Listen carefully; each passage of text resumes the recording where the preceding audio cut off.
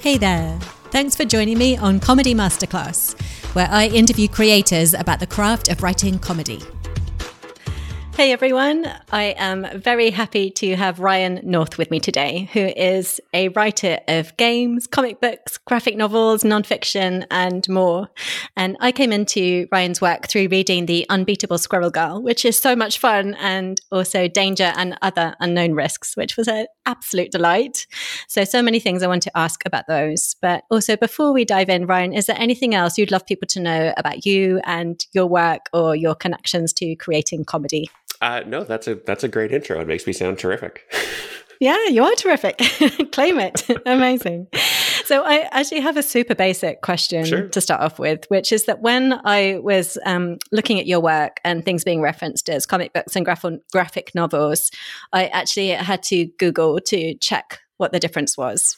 So I wonder for other people like me who might be like, I think I know, but I'm not sure. Like, how do you think about those things differently for someone that's hearing those terms? I think of myself at a party and I'm meeting someone new and I have to decide how interesting and how classy I want to sound. If I want to sound cool and fun, I'll say comic books. If I want to sound intellectual and distinguished, I'll say, I create graphic novels. They're the same thing. There's a small distinction to some people where a comic book would be like a magazine style floppy thing you'd buy at a store, and a graphic novel is more of a perfect bound book. But comic books can be published as graphic novels. They're almost synonymous, and no one would ever correct you for using one or the other. Unless you went to buy a floppy magazine and said, I'd like to purchase this graphic novel, people might look at you funny. But don't worry about it is my thing. There's enough barriers to getting into comics that you don't have to worry about the words you use to describe it.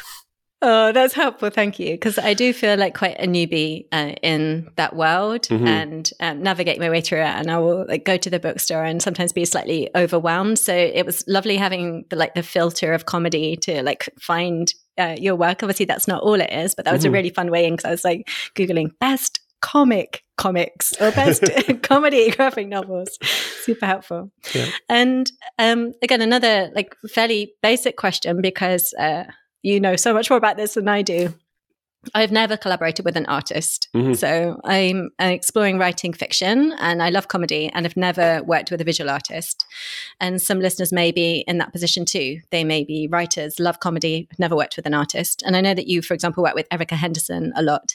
So I'd love if you could just take us a little bit behind the scenes in terms of, I know it's different for everyone, but your process in terms of when you think about what the pitch is, what the characters are, what the arc is, how you like to work together. It's just one example. Yeah, so comics is generally a collaborative medium where there are cartoonists who do all the writing, they do all their own drawing, they do their coloring, they do their own inking, they do their own lettering. They're a one-person show. A lot of it is not that. A lot of it is people specializing. And I specialize in writing, and Erica specializes in drawing. And so we met doing a comic for Marvel called Unbeatable Squirrel Girl, where they basically cast the book, cast me as the writer, cast her as the artist, and we're there to do a job. We're not there to make friends. But then we became really good friends because we clicked so well. We had the same vision for the character, and it became this really great relationship. And so when we did a book together, Danger and Other Unknown Risks, the process there was different. Normally, doing a book for Marvel, I write a script, but you need to keep in mind that this script is not... People think of it like a recipe, like this is a recipe for a comic book. I've written it, now you draw it, you do your job, I'll do mine. It's collaborative. When I would write a script for Erica, she would say, well, what if we move this panel over here? What if we combine these two panels into one? What if we split these one panel into two? She'd have input on the visual part of the page because that's where her skill set is. She's the best at this. And when you are writing comics, you absolutely have the easy job because it takes 10 seconds to write on this page, Batman fights 1,000 ninjas. It takes all day to draw. So you have to keep that in mind. Yeah. So your script's not a recipe. Your script is something that is ideally designed to get your artist excited about the story you want to tell. It's not meant for the public. It's not meant for the editor. It's meant for them. But with Danger, since we had collaborated in 5 years doing Squirrel Girl together, just about, the process there was much more open-ended, where we had conversations about the narrative back and forth. What are we excited about? What do we want to tell a story about?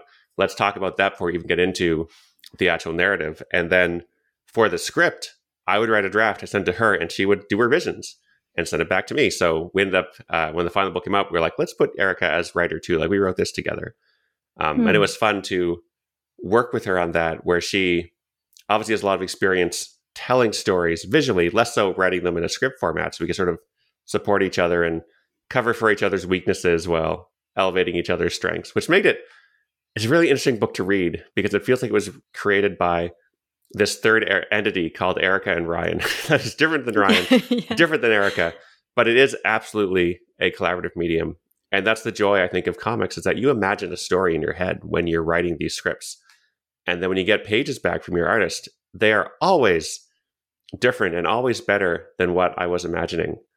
And it feels like a cheat that I get to have my name on the cover of these books and these comics and these graphic novels, because the final product is so much more than what I put into it in the script. Like I'm starting with a story and I'm getting back a complete visual narrative. So it's one of my favorite mediums to work in because it is so unexpected, the stuff you can get out of it, and so collaborative. That sounds so fun. I love it. Yeah. So I'm from a theatre background, and one of the things that I loved about it most was the collaboration. So it'd be devising pieces. And again, that thing of when you put more brains in the room and you end up with something you couldn't have done by yourself, super fun. Yeah. I love and that. I mean, just speaking of comics for comedy specifically, when you're writing prose, you have no control over where your words are going to land on the page, because in different editions, there'll be different, maybe top of the page, maybe the bottom page, maybe you turn the page. In comics, you do, because that page layout is fixed. And so for comedy specifically, you can control when the punchline is going to land. You can have a delay if you want by making the reader turn the page to hit the punchline. It's so great to have that level of control for comedy, a level of timing control in a print medium, that I think it really helps sing for comedy, because you can really hold the reader's hand through the timing necessary to make the joke work. Oh, that's super fascinating. Right. I really want to come back to that, because that connects to a question I wanted to ask you about in terms of elements. But before I forget, you used the term casting for you being like cast for this comic. And so obviously I've heard that used in different contexts. I haven't heard it used in relation to writing. Again, from your experience, what's that process like? How do you get cast? Yeah, I'm not sure if it's a term other people use. Yeah, that's okay. I've been using it. What do you mean? So doing work for, they're called the big two, Marvel and DC, the big comics companies in North America. And they are a business. And so they will say something like, we think we would like to put out a book about Squirrel Girl.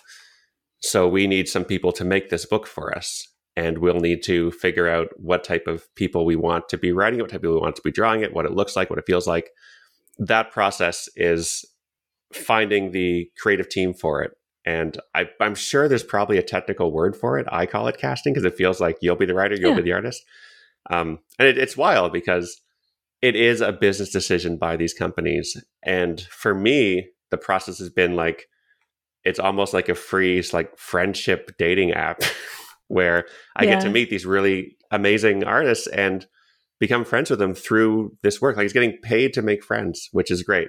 I don't know if it's intentional. I don't think it is, but I think the luck of it is that when you do have a similar creative vision, you probably align a lot of other things too. So it makes it very easy to become friends. Also, when you're working on a book together, you're both of you are pulling in the same direction. I think it's hard not to make friends when you're working on a project together. It's human nature. Yeah, that totally makes sense. And I want to come back to timing, which I think is a beautiful thing to think about in terms of, like you say, where those sort of punchlines land. And like, for example, stand-up comics have their own vocabulary around comedy, whether they're talking about bits or tags or so many different things. Type 5. I feel like there's less for fiction writers, which is what my sort of current chosen field is in relation to it. Is like you talk about, okay, well, there's the dialogue, and then there's how you're describing what's happening visually, and maybe there's like the event that's actually comic. For you, because also I was super interested in the fact that you're a linguist. For example, I watched your TEDx talk, and I loved how you talked about like the invention of language, of talking and writing, and you had some really interesting insights. How do you think, from like a linguist and a writer's perspective, do you think about comedy for yourself, either consciously, unconsciously? Oh, gosh, that's a huge question. I know, it's massive. Yeah, I've had conversations with this with other cartoonists where we're trying to figure out what comedy is, because I can tell you that when I'm writing comedy, I like to write it alone. I close that door behind me so no one can see me, because the process for me is trying to make myself laugh, and I'm trying to surprise myself. And I never write in public because it's super embarrassing to be that guy at the coffee shop with your laptop open, typing and then like chuckling at the joke you made to yourself. Mortifying. But that's what the process is for me. And so what I'm reduced to is saying, oh, I'm trying to make myself laugh and hope people share my sense of humor. And a quick side story with this, I was interviewed by my undergrad student paper, and they asked a similar question. And I said something like, I'm trying to write for anyone who shares my sense of humor. And that reached print and web as writing for anyone who has a sense of humor, which is a very different thing to say, much more arrogant thing to say. But like, what is it? There's an element of surprise. There's an element of twist. I think there's a joke.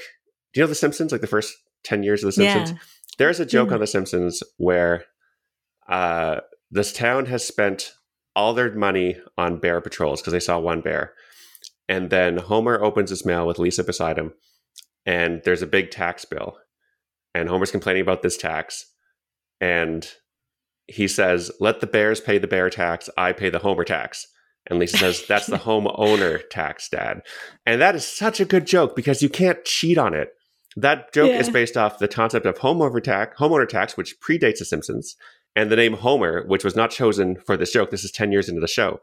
And a joke like that I love because you can just see the craft behind it. You had no cheats. You couldn't do anything to change the setup. You just had to take what was there on the ground and build something funny out of it. And that to me is the most impressive form of humor, when you can look at it as a writer and be like, the only way to get there is to do the work. Like you can't find a shortcut here. I'll also say on the subject of that, my wife and her friend no longer will go with me to see stand-up because they say I ruin it for them. And the reason I ruin it for them is that I find, as a guy who writes comedy, you're always trying to figure out what the joke is when someone's telling you a joke. And so often at stand-up, I will not laugh because I've gotten to the joke before the author of that joke did, and I didn't tell it to myself very well. And so like I've already spoiled the joke for me. Or I'll laugh before the stand-up gets to the punchline, which is even more irritating because they haven't heard the joke yet, and I'm already laughing at it because I can see where the twist. And it's funny when I'm telling the joke myself, and it's that level of. I think if you want to be writing comedy, a thing that helps is to always, in the back of your head, like try to be funny. What's the joke in this? What's the twist? What's the unexpected thing? But I don't think I've not been able to find a formula to be like, this is funny. Although I will tell you, in my linguistics career, for one of the things in my thesis I considered I was computational linguistics, which is using computers to explore linguistics. And one of the ideas I had was you could very easily use a semantic network to take input text and add puns to it. Bad puns, but like if the subject of the text is about bicycles, instead of saying he said, you could say he spoke that to me, and spoke is related to both those subjects. So it would automatically add bad puns to any bit of text. And I didn't do it because A, it was too easy, and B, I was like, if you ran this backwards, you could remove puns from text. And as a responsible scientist, I don't want to introduce this technology into the world of like a filter that removes puns from any bit of text that you would ever see. So there's different types of humor. There's different types of comedy. Puns could be made poorly programmatically. But as for like why we laugh besides delight and surprise, and I laugh in recognition. I laugh when I see something really clever. But I wish I had a more short and succinct synthesis of what I just told you, because it's a huge question, a huge subject. That's awesome. Yeah, I'm just feeling bad because I feel like I often don't laugh at the right bit of the joke. Like I felt like I laughed before the punchline because I was totally distracted by the idea of bears paying tax. And then I was off in my imagination, imagining these bears at the bear the infrastructure HMRC, required for that. And are they paying in honey, or where are they getting their money? Are these bears working jobs? Yeah, there's... Exactly. So I was off on the bear tax and then not in the right place for when the pun actually landed. And I feel like that happens a lot. And I don't know why, but I am an absolute sucker for anything to do with animals or puppets, or like if you want to increase my like comedy threshold, like I love the squirrel characters. I love the talking dog. Like, you give me a talking animal and you put dialogue in its mouth, and instantly you'll get like 5 times the laugh out of me. And I don't know why. And it's ridiculous. I'm like you for people in bear suits, especially really? 1900s. There's a collection of like, because it was a fad at that time to put on a bear suit. And then there's these photographs, and they're like, when you look at an old photograph, you see it differently than the people at the time did, because you see how dated their clothes are. You see everything looks old-fashioned. So you have an expectation and a mood for these old photographs. There's this gloom. You have to hold your pose because the cameras take a long time to capture the image. All this stuff is so staid and so conservative. And then there's just a guy in a bear suit in the photograph. It is so incongruous. It's so hilarious. And it's like a cheat code to get me to laugh. Like, I don't know what it is about it, but just a guy in a bear suit is a classic. Amazing. Well, we know what to put on your birthday cards or whatever now. Yeah. That's amazing. And I had the same thing once in a theatre show. They used, I was watching, for some reason, they had this loaf of bread and they ripped it open so it had a mouth that could talk, and it started being like this sergeant major shouting out instructions. And for some reason, that hit my sweet spot in a way that, because I don't laugh out loud that much, I couldn't control myself. They didn't have to do anything else in the show. All they had to do was open up this sergeant major and start shouting. And all over. No one else in the row was particularly thought it was funny. My husband would have loved you on stage though. Like that she loves it. This is great. Yeah. This is a hit. That's it. Yeah. So that's fun, the way that we're also individual. And also that links to a question I wanted to ask you that you may not have an answer for. It's totally fine. That I read that your work's been translated into 16 different languages. It might be even more by now.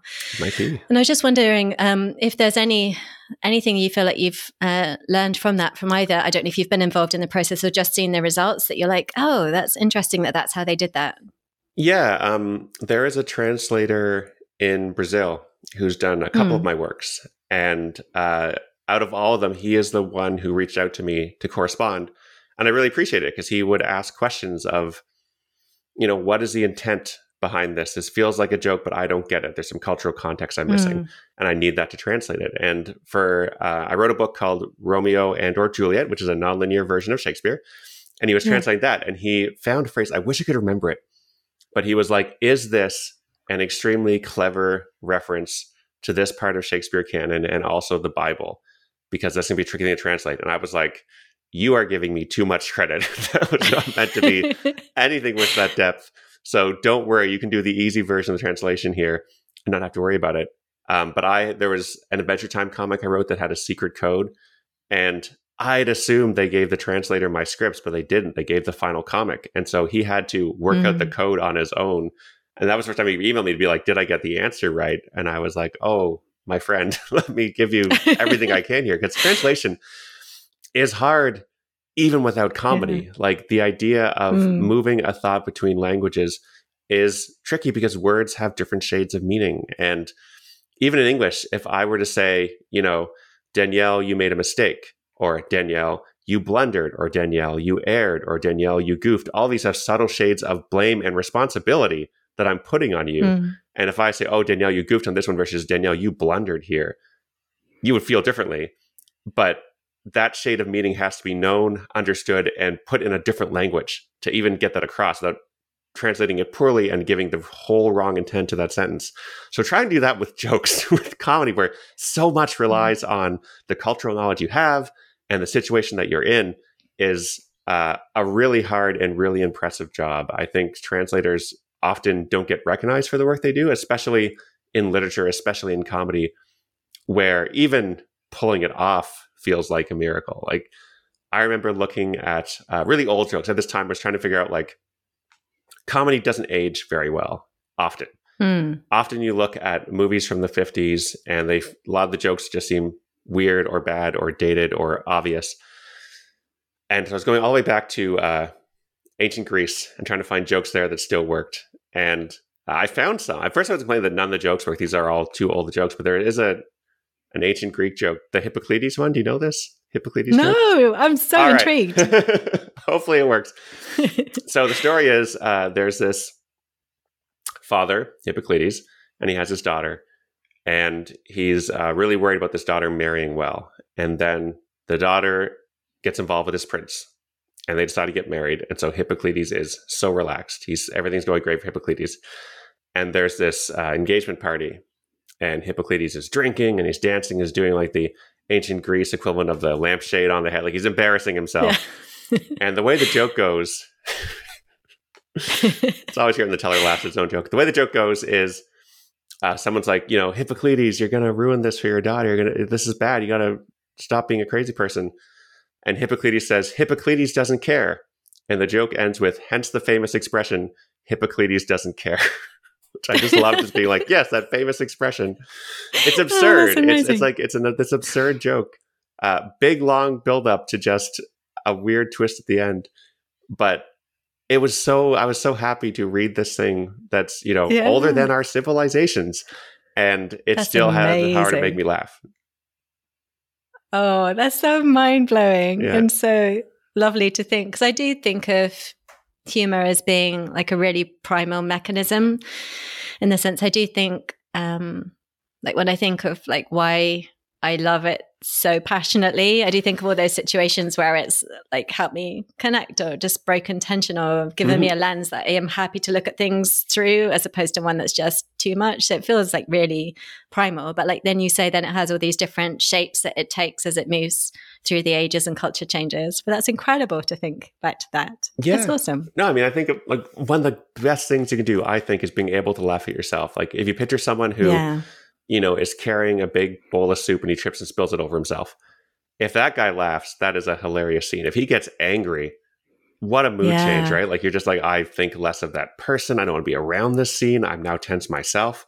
But when he laughs, like it diffuses the whole thing. He's not upset. You can laugh at the absurdity of it. You can help each other clean it up. Like it's such a great way to interact with people. And I think I rely on it a ton, right? Like for making friends, for maintaining friendships, for just having a good time with each other. Getting together with someone who appreciates your sense of humor is great because you get to make them laugh. They get to laugh at you. Like it's a bonding thing for sure. Yeah, totally. I love that.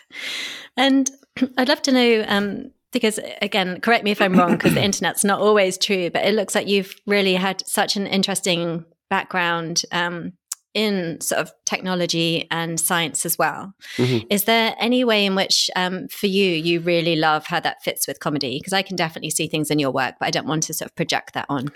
Yeah, no, I think one of the ideas I had very early on, so I started writing a webcomic called Dinosaur Comics in 2003. I still write it. But my initial idea with those first few Dinosaur comics is I had this big idea. I'm 23 years old, and I wanted to prove to the world that you could be funny and still be smart, like still talk about cool things, actual facts. And of course, this has been proven so many times before me. I just hadn't read it before. So I was like, I'm going to be the first to be smart and nerdy. And of course, there's a lot of, or funny and nerdy, and there's a lot of people doing that. It's not at all unique to me at all. But it was something I wanted to explore because I felt like there is, or at least there was, this idea of anything funny is less than anything serious. Serious works of art are not funny.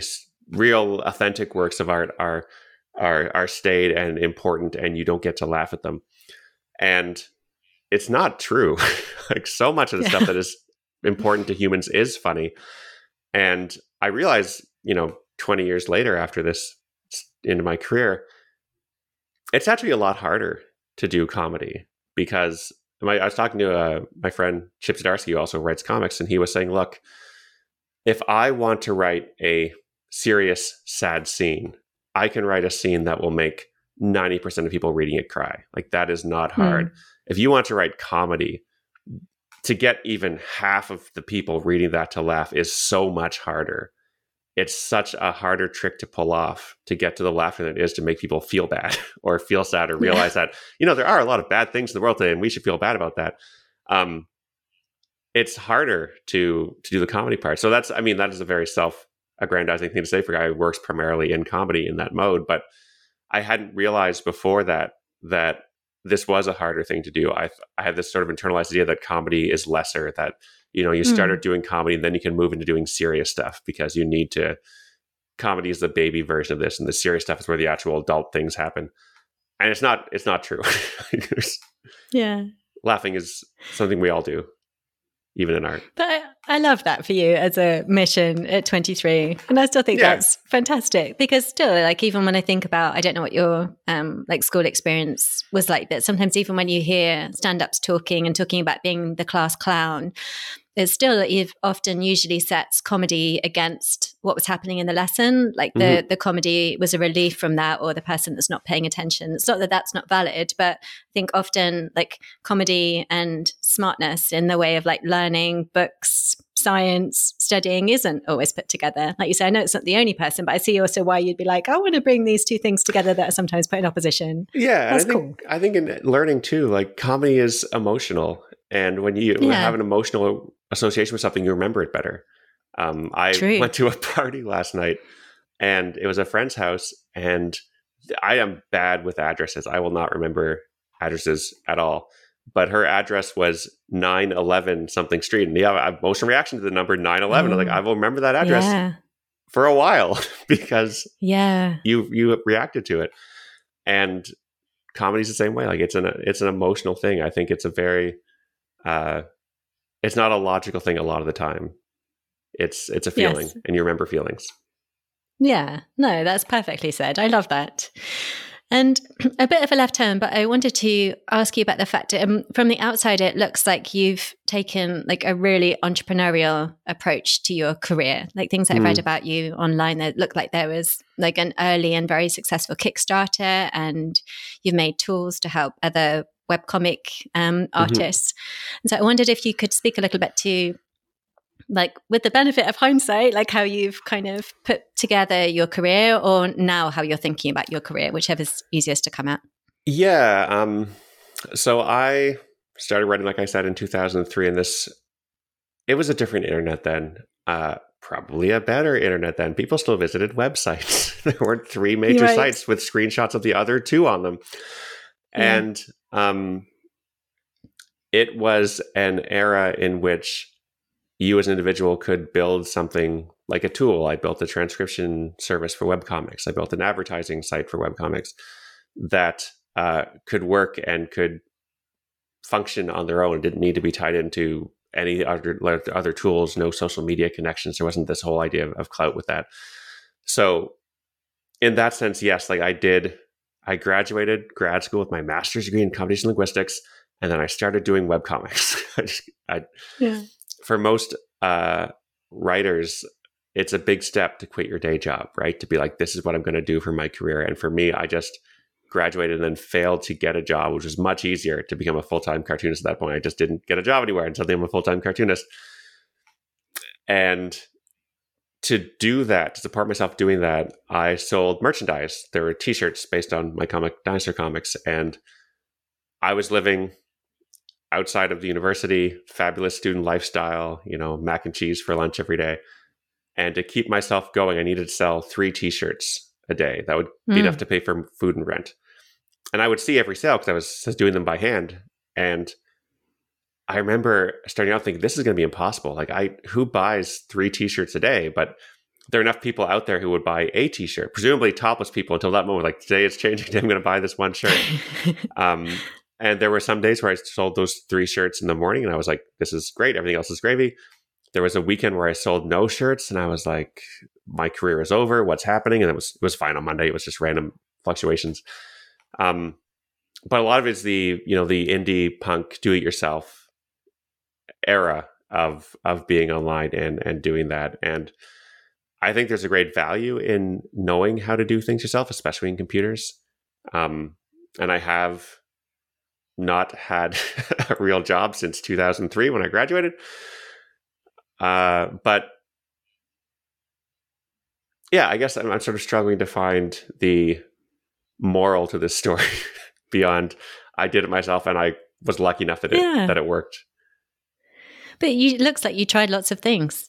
Yeah, too. Tons of stuff. And I had the advantage. That was self-generated and created Yeah, and you figured out. So you will have probably had some of the skills for, but I'm sure there were things that you just didn't know how to do, and you went and figured it out. I'm sure it's like the first Kickstarter; you don't immediately know how to do it, or yeah, you sure don't. You don't realize it's going to be a full-time job yeah. for that month. That Kickstarter was great. It was for To Be or Not to Be, which is another nonlinear Shakespeare book. The first one I did, Hamlet, and I asked for $20,000, and we got it in the first hour.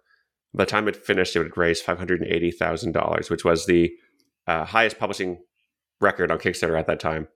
I will tell you, since this was my first Kickstarter and I was a little baby, I had not factored in the weight of the book, because we kept making the book better as a Kickstarter went on. Higher quality paper, heavier weight. This changes shipping. It's $580,000 sounds like a lot of money, but we spent, I think it was 80% of that money on shipping, because these books were bricks, because they were beautiful. They were the most fancy books we could make. Yeah. So it was a learning experience, a success. Like it was, I don't regret it at all. And I was pleased to make the best book I've ever seen. But a lot of being an entrepreneur is learning from your mistakes and rolling with the punches, right? Like you're relying on yourself. You're hoping things go well and pivoting when they don't. Yeah, I love that. Pivoting when they don't is a skill in itself. Yeah. But I love from the outside, it also looks like you seem really happy to embrace different ways of storytelling and different media, whether that's like podcasting or graphic novels or nonfiction. Like you have a really broad range, which is impressive. Do you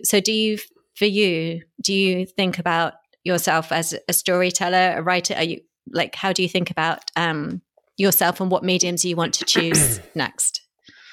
That's a great question. I remember being in my 20s having a real issue with labels, where because I'm 23, like come on. But I was like,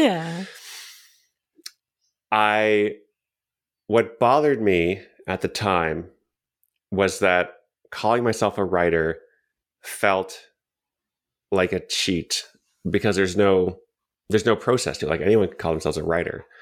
And so I felt like I don't want to do that. I want something that I feel like I've earned somehow. Now I don't care. Like you can call me a writer, you can call me a cartoonist, you can call me whatever you want. It doesn't bother me. But the label was the thing I was twitchy about for a while. But the real reason I've done so much in different media is that because so much of what I do is I control it. Like I decide what the next project's going to be. And because Dinosaur Comics supported me for so long, it gives me the freedom to experiment. Because if the next project fails, it doesn't mean I'm out on the street. It means, okay, that didn't work, but it was a fun time. And also I did when I was younger and less now, but at the time I really had a thing with originality, where I wanted to make sure that anything I'd done had not been done before. And that's a crazy way to live your life, because so many things have been done. Dinosaur Comics is the same pictures with different words. So every day the comic uses the same 6 images for 20 years. I discovered 6 months into Dinosaur Comics that this has been done before by filmmaker David Lynch in college. Had a comic called The Angriest Dog in the World. Same 3 panels of this angry dog. Never changed the pictures, only changed the words. Had I known that, I would never have started Dinosaur Comics and would have never had my entire career, and I'd probably be a software developer. But because I didn't know about it, I thought I had this original idea. And I was so tied to if everything has to be completely fresh, never been done before. And it helps when you have this brainworm in your head to be doing stuff in different media, like to play with these different forms. That obviously podcasts have been done before, but I'd never done a podcast before. And so you get to learn about the different forum and learn what works there. It was a podcast based on Squirrel Girl, so I knew the characters, but in comics, action is easy to see. In podcast, all you've got are sound effects. And you can only get so far by someone saying, wow, he just threw a punch and it hit really hard. What do you think about that, Professor? And so it's a whole new challenge of how do you do an action hero in an audio medium? So you have to listen to a bunch of other podcasts and see how they did it and learn about the forum and all this cool stuff that feels, for me, it's interesting to explore different media and see what works there and what doesn't, and to make things fit in that media. I did a graphic novel adaptation of Kurt Vonnegut's Slaughterhouse-Five, and that was the same sort of thing, where here is a prose novel and you're putting it in graphic novel, and the worst version of that is just we put in these narration boxes of the text, and now there's pictures of what the text is showing you, because that's not a comic, that's an illustrated novel. But you have to figure what works in this media, what doesn't, and adapt it to that form, which is, again, it's a whole different set of challenges. Now with the terrifying thing that if you do it poorly, you're the guy who messed up a modern American classic. So, yeah. Yeah. That's wonderful. I love that. Oh my goodness, I can imagine that pressure though. And I'd love to know, are there any elements of writing that your absolute favorite, where if you know that's what's coming up, you're like, ooh, or conversely, any that maybe not at this point in your career, but there's still the spots that you have to pay extra attention to on a craft level? Yeah, I will say that for me, what I like about writing comedy, and this may be unique to comedy, actually, it's probably unique to comedy and erotica, where when you're writing these, either comedy or erotica, your body tells you when you're doing it right. Like I can tell when the comedy's working because I'm laughing. And for erotica, same way, different reaction. But for a serious dramatic scene, unless you're like really trying to make people cry, it's hard to know. Like you can obviously tell through different ways, but you don't get that physical reaction of I just laughed at this. Okay, I know this is good. Ship it. Like this part is working. So right now I'm doing a comic for Marvel called Fantastic Four, which is a science fiction series. Less comedy, more big sci-fi concepts. And the challenge there is I'm coming from Squirrel Girl. I'm used to at least 2 or 3 jokes in every page. And I know, well, if nothing else, if this plot is garbage, at least we have 3 chuckles on this page. We're doing good with our chuckle prompts. With Fantastic Four, like you don't have that crutch. You don't have the ability to tell yourself, at least I have these 3 jokes that'll work. And so that is challenging for me to read it and convince myself that it's doing what I wanted to. You can still tell, like when you write something, you know what you're going for. And I always give it a night, like sleep on it and read the next day with fresher eyes and see if I call her the suck fairy. She comes overnight and makes the things I write suck. See if the suck fairy visited. But yeah, it's a process. I think I've never written. Well, that's not true. I was afraid of writing a romance for Romeo and or Juliet because I'd never written a love story before, and it turns out that was not hard at all. I thought it would be, but a lot of writing for me is falling in love with the characters.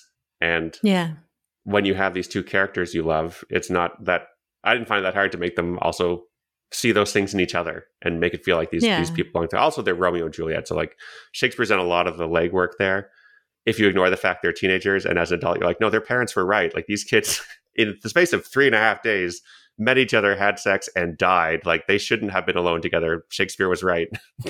Yeah. Oh gosh, I didn't realize it was that quick. Kid. But it's 3.5 days. Is it? Yes, it's a weekend story. These kids are irresponsible. Their parents I have no idea. Oh, amazing. Oh my goodness. Okay, that changes how I think about it. But I've got lots of food for thought there now. Amazing. So before we wrap up, I'd love to know, and sometimes it's quite hard on the spot to think, but just whether there's any recommendations for other creators too that you'd love us to check out who write comedy that you really enjoy. And it can be in any medium. Oh my gosh. Wow, I know, it's so hard sometimes to think of them. Or it could just be anything that you've enjoyed. It doesn't even have to be comedy. And the reason that I'm asking is then, I make a note and I go and read and watch them all. It's really great. And I've heard from listeners they love to as well. Gosh, there's so many. I know. If you're interested in comics, there's a cartoonist named Jason Shiga, and he does less comedy and more like heavy sci-fi, but in every one of Jason Shiga's books, I have seen something done with the medium that I've never seen done before as a cartoonist. That's one of the joys of working in comics is such a young medium that we don't know where the walls are. We don't know where the limits are. Like when you're writing a novel, there's hundreds of years of experience with this. We kind of know what a novel can do and what it does poorly and what it does well. We don't have that knowledge for comics, and you can do stuff that has not been done before in the medium. Same with video games. What I love about writing in video games is that it is young. The limits, we don't know what they are yet. For comedy, the one that's coming to mind, and this is easy because he's a friend of mine, Chip Zdarsky writes some very, very good comedy books. He did one for Howard the Duck, who's a comedic character at Marvel. But he has, I think this is with me too, we both have this kind of humanist center to the jokes where there's a good naturedness to it. You're not laughing at someone's failures. You're laughing with them a lot of the time. I'm not sure if I'm explaining well, because whenever I say it like that, it sounds like it's almost educational. It's like your vitamins or eating your vegetables. You should be having this good comedy, not the bad comedy, but it doesn't feel like taking your medicine. It just feels really affirming in a fun way. Yeah. No, I don't take that as being educational at all. And that was definitely the sense I got from all of the work that I've read of yours and how the characters operate. Like, I know it can sound cheesy to some people when we say things like, oh, it felt really warm. There was friendship at the heart of it. But it's so important. I mean, I'm not a teen, but I kind of really look for that too. I don't actually enjoy quips can be fun, but a lot of the really like hard sarcasm, meanness, undercutting is not my favorite. I love it when we see a character like Squirrel Girl going full out for something and still bumping up against stuff and being clueless in some ways and super smart in other ways. I'm like, yeah, because that's what it's like to be a human for me. Yeah. So I love that warmth, and I think humor is a nice way of expressing it. Yeah, it doesn't feel like. It was funny when I was adapting Slaughterhouse-5 and writing Squirrel Girl at the same time, because I thought I could do both in the same day. And I was, that's what happened. I was doing Slaughterhouse-5, World War II, touches on the Holocaust. And then I do that in the morning and I'm like, all right, now to write my Talking Squirrel comic in the afternoon. It's like, why do I feel so depressed? But even in Vonnegut, like there's this humanist center to what Vonnegut is doing in the midst of all this horror. He's still being like, there's people here, and that's what's important, and their relationships and the core of it. And I mean, you look at Squirrel Girl, that is a story of the superhero who, rather than punching people, she's like, how do we solve you? Like, how do we make things? What are you upset about, and can I help you fix it? Which I think is the core of what superheroes are. Like we think of the punching, we think of the lasers out of the eyes, but the core of it is, here's someone who is always going to make the right decision, who is always there to help. And that is the aspirational thing. Like that's the same with Superman. It's the same really with Batman, as dark as he is. They're all people who don't want to see anyone else get hurt. And that's, I think, what the heroism is. I love that. That's a beautiful way of putting it. So everyone, go read that. And so Ryan, in all seriousness, I really do recommend, if people haven't, they should go and check out your work. Where would people find you? Yes, you can find, I have a website, ryannorth.ca, that has links to everything I've written, all the way from like my master's thesis, which is actual hard science, to all the joke stuff in Squirrel Girl. It's all there. And you can see there's some free stuff to read online. You can read my webcomic. And if you're curious at all, ryannorth.ca is your home for everything Ryan North. Excellent. That's great. Thank you so much for your time. It's been so fun talking to you. I have learned so much, and I'm definitely going to check out your recommendations as well. Awesome. Thanks so much, Ryan. Thank you. It was a pleasure.